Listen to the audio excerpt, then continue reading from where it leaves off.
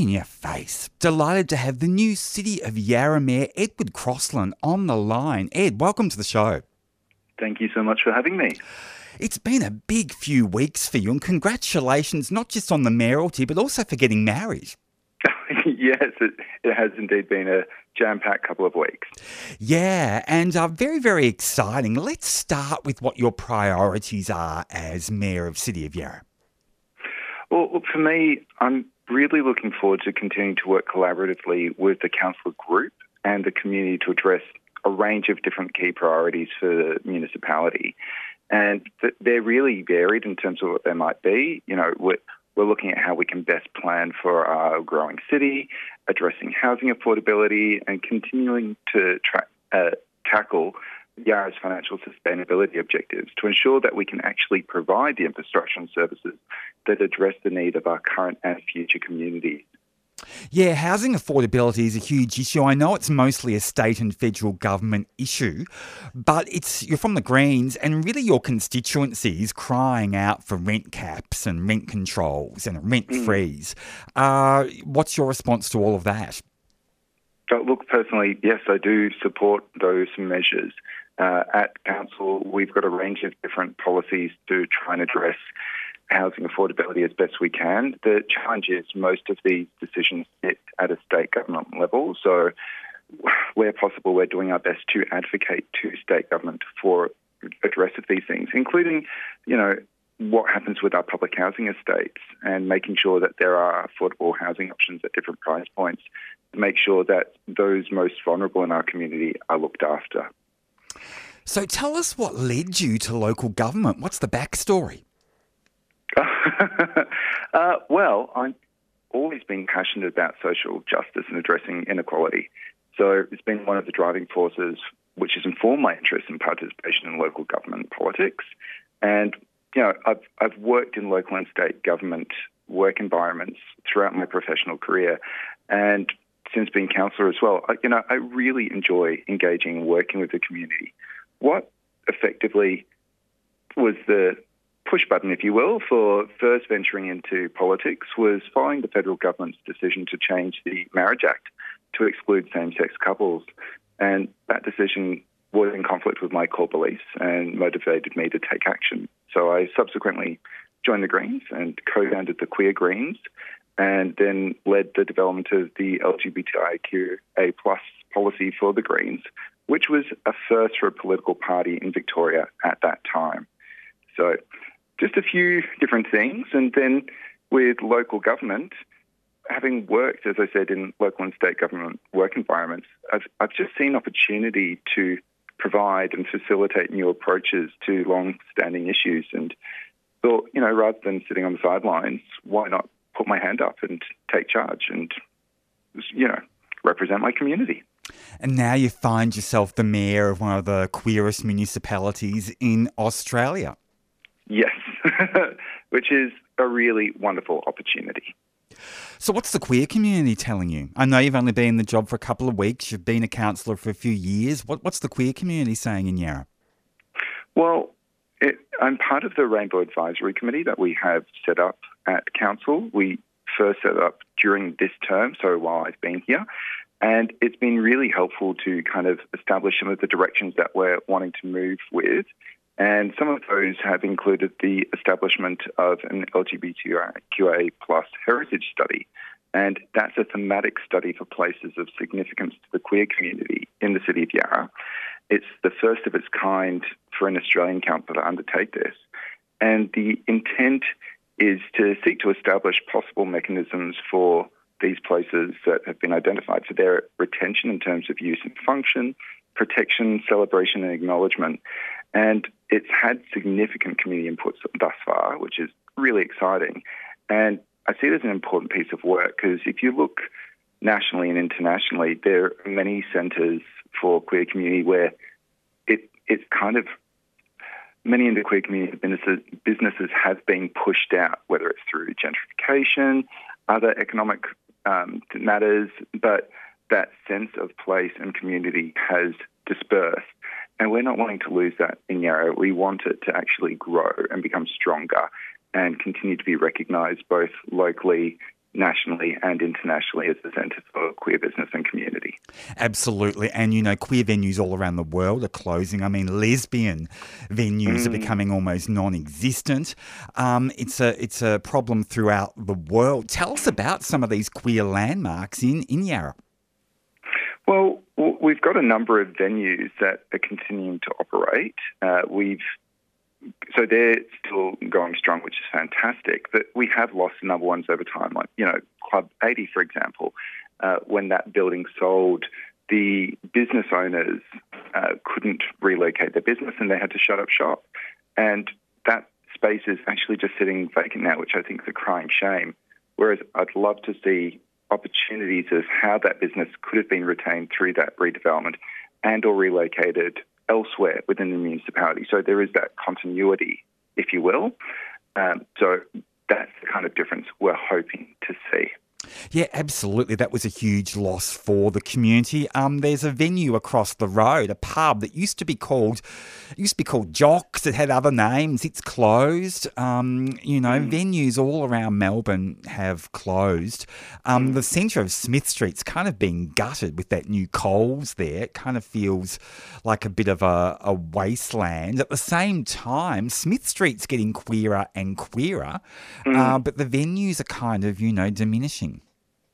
Absolutely. But again, that's part of what we're trying to do here. We're trying to be able to establish these new mechanisms that they haven't been all done before.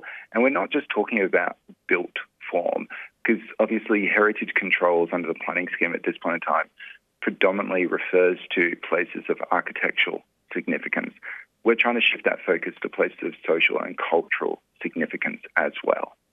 It's amazing, isn't it, that shift, that reclassification hasn't happened. I mean, when you look at, Smith Street and Fitzroy, for instance, there's so many places of Indigenous significance that have been significant for, centuries, thousands of years, and, yet, buildings are somehow, classified.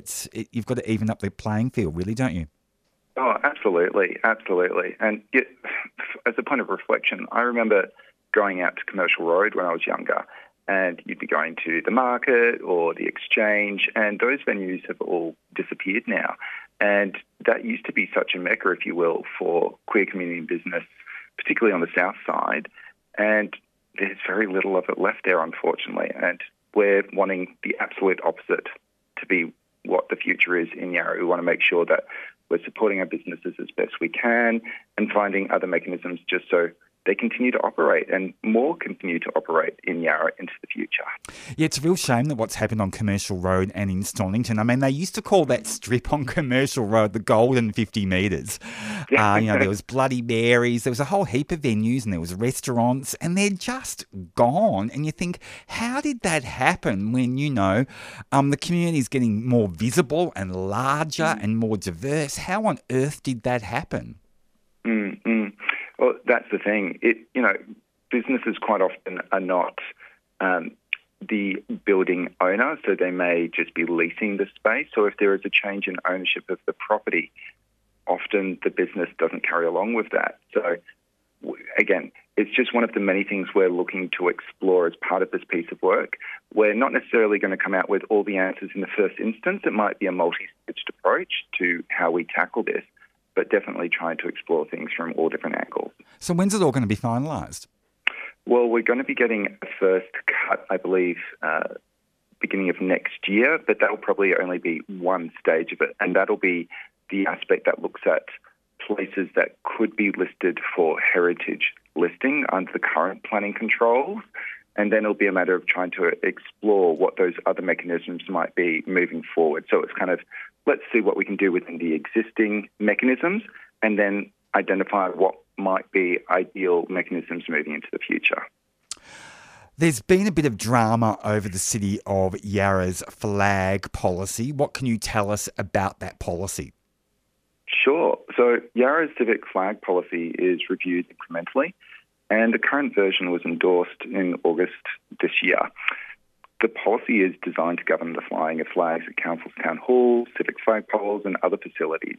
And it also, helps inform decision-making when councillors considering requests for flying flags of significance to the local community. just to be very clear, in Yarra, the Australian national flag, the Australian Aboriginal flag and the Torres Strait Islander flag are flown at each of our town halls. We're not proposing any changes to that.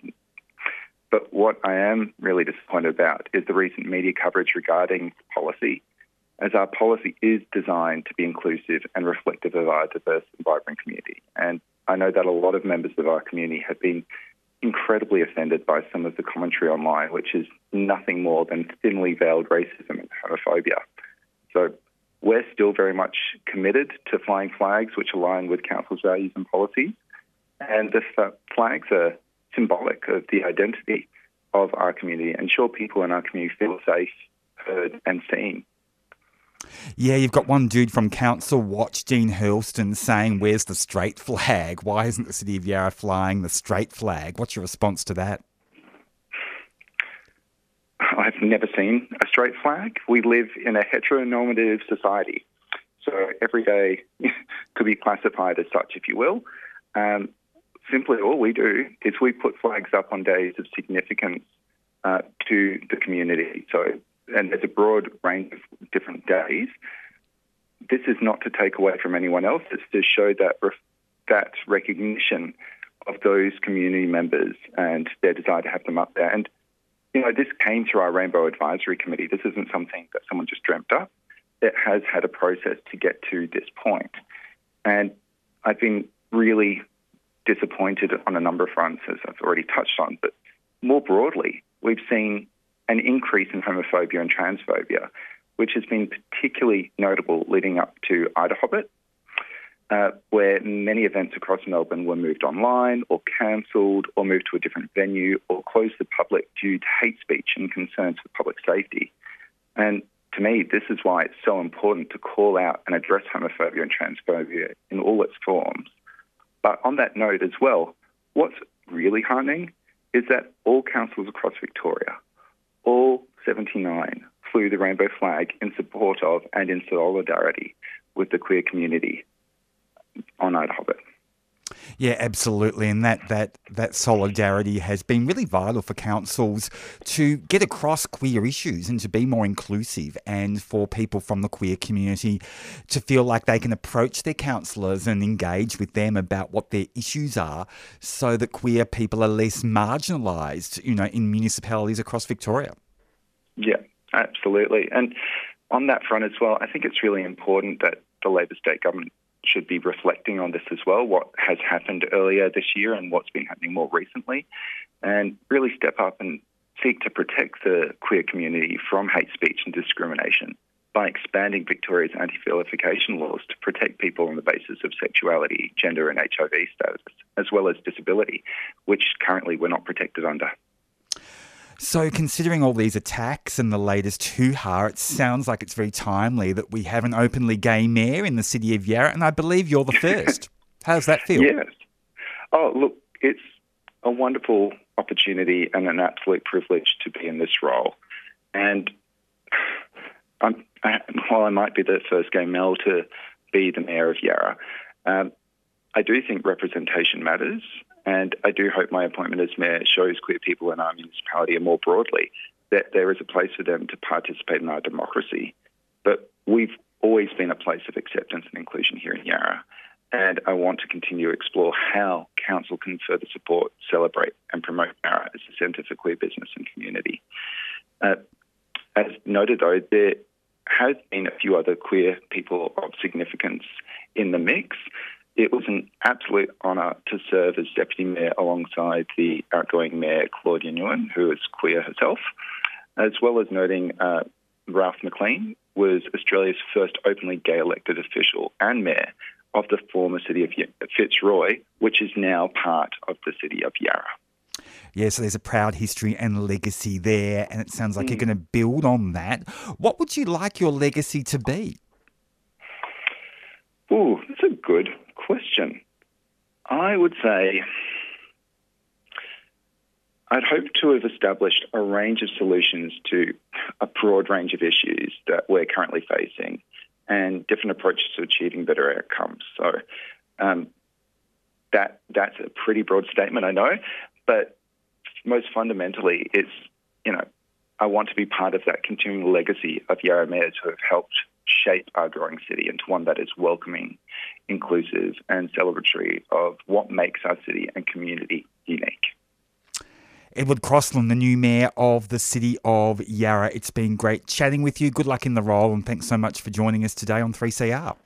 Thank you so much for having me. 3CR.